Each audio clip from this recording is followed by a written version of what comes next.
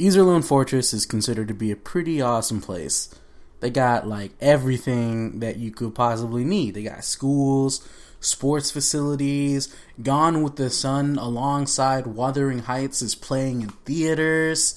It's a modern city. It's got, like, I don't know, 2-3 million people, like 5 million total with all the staff, you know, running the facilities and all that. Like, what more could you possibly want from an artificial planet with a giant laser that's covered in molten metal? It's pretty dope if you ask me. And Admiral Yang, you know, with his promotion, is now gonna take over the fortress, and it's pretty cool. I think it's actually pretty interesting how they just, like, through a montage just set up this, like, check out Iserlohn Fortress. It's pretty cool.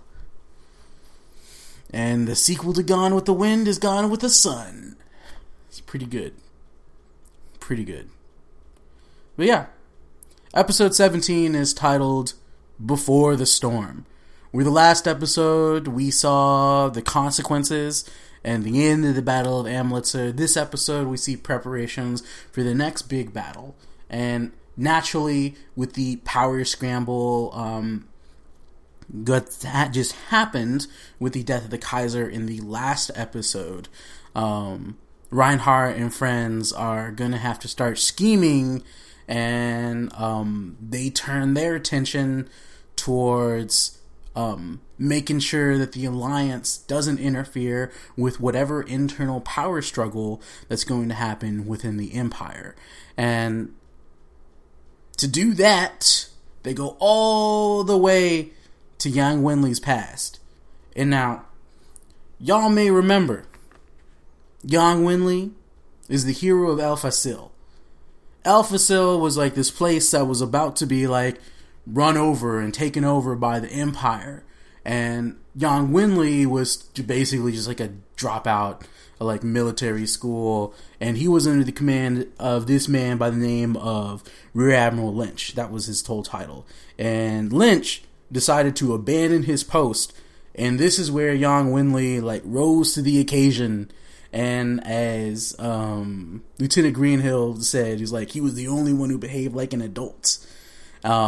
Even though we know Yang was not an adult, and he basically led a bunch of people out of the planet while Admiral Lynch was basically captured by the Empire.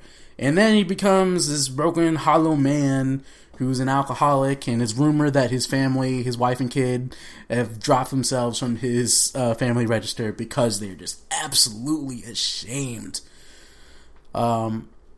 Reinhardt offers him basically a pretty high officer's position if he is going to infiltrate the Free Planet Alliance and instigate a coup.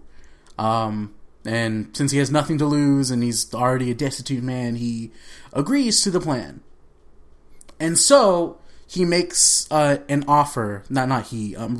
Reinhardt makes an offer for a prisoner exchange between the Free Planet Alliance and, you know, the Empire. The Empire is going to give them like 2 million folks, and I think they're probably going to get like 2 million folks back or something. I didn't actually quite pay attention to that part, but that part wasn't important. The Alliance, even though they're still technically in a period of war, accepts the prisoner exchange, you know, under humanitarian purposes. And they have the prisoner exchange. Within the prisoner exchange, we see Admiral Lynch crossing over back onwards to the Alliance side. And naturally, alongside this prisoner exchange, there was a meeting between not Kirkais and Yang Wenli. And, you know, it's a pretty warm meeting. But at the end of the episode, when Kirkais is reporting back to Reinhardt, he's just like, wow, he's a very deep-hearted man. I bet he's already sawn through all your schemes, man.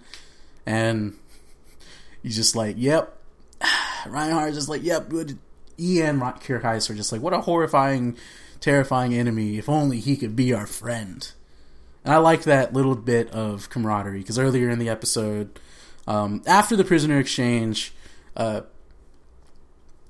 Yang makes the comment of, wow, I actually kind of like our enemy more than our friends. That is, the friends would be like the politicians back at home.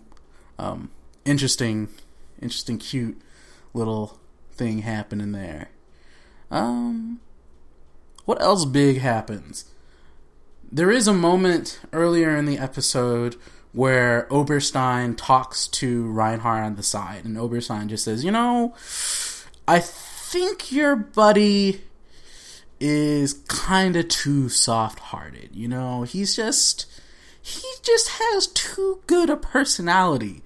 I think that the person that you're going to want for Vice Admiral or whatever is second in command shouldn't be your best friend, but it should, be someone else. And Reinhardt's like, the fuck, dude? What you mean? No, this has already been decided.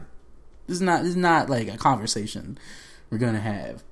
But, yeah, I think that's interesting. Because it's like, oh, Miracle Yang, how are we going to keep him intact? There's a conversation towards the end of the episode that, and here is Yang scheming. Yang says, yeah, the Empire, and more specifically Reinhardt, just is probably going to want to instigate a coup, and he's probably going to do, it'd probably be pretty easy, because as we saw from the last episode, the power structure is kind of in disarray, and the Secretary of Defense, Trinit, has just, fucking ran everybody's pockets. Because where everyone had been, in the previous episodes, episode, 12 or so, they've been like, yeah, we'll go to war, we'll have another victory, and we're going to win the election. Well, they had a pretty big loss, and they're not going to win those elections. And so, it's probably pretty easy, especially given the big loss, that there's a lot of discontent, and there's an interesting sight into the whole conspiracy. And we see former Rear Admiral Lynch just playing a bunch of other what appears to be high officials within the military. And among these high officials, we actually see someone who's very interesting. You may remember him from earlier. That is, he made an appearance in episode 12. That is Commodore Fork. Commodore Fork, he's just sort of like, nah, we don't need Yang Winley. We don't need him. A man like him.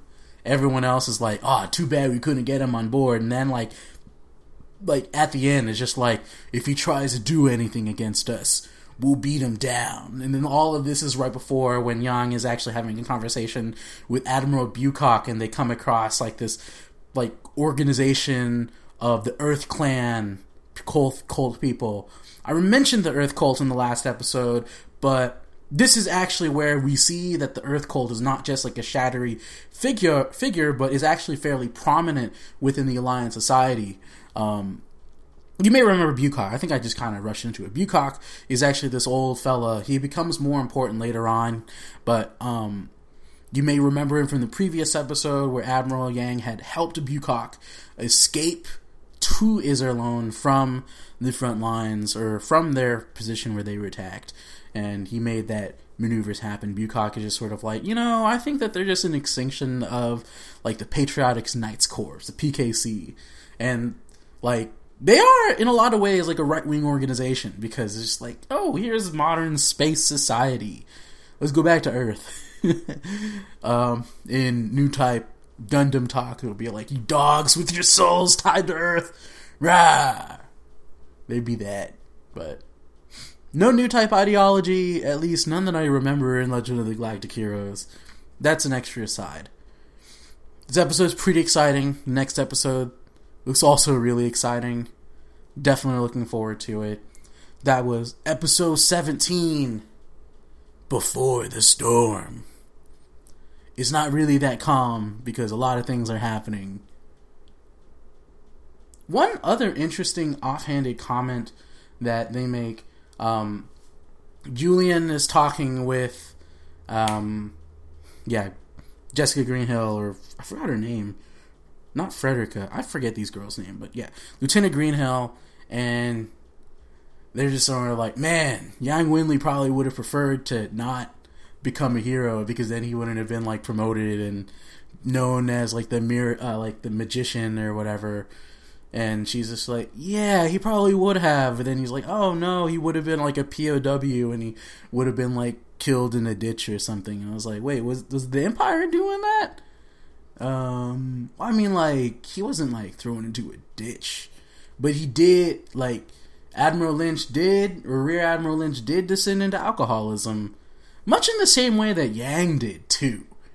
So, I mean, they're both alcoholics, but one does not live in shame. Anyways, that's all for today's episode of the Daily Anime Podcast. It's me, Jefferson. As always, you can hit us up at the website, dailyanimetopodcast.com. Send us an email, dailyanimetopodcast@gmail.com. Send us a tweet or whatever, you know. Check us out. Anyways, thanks for listening. Have a wonderful day. Goodbye.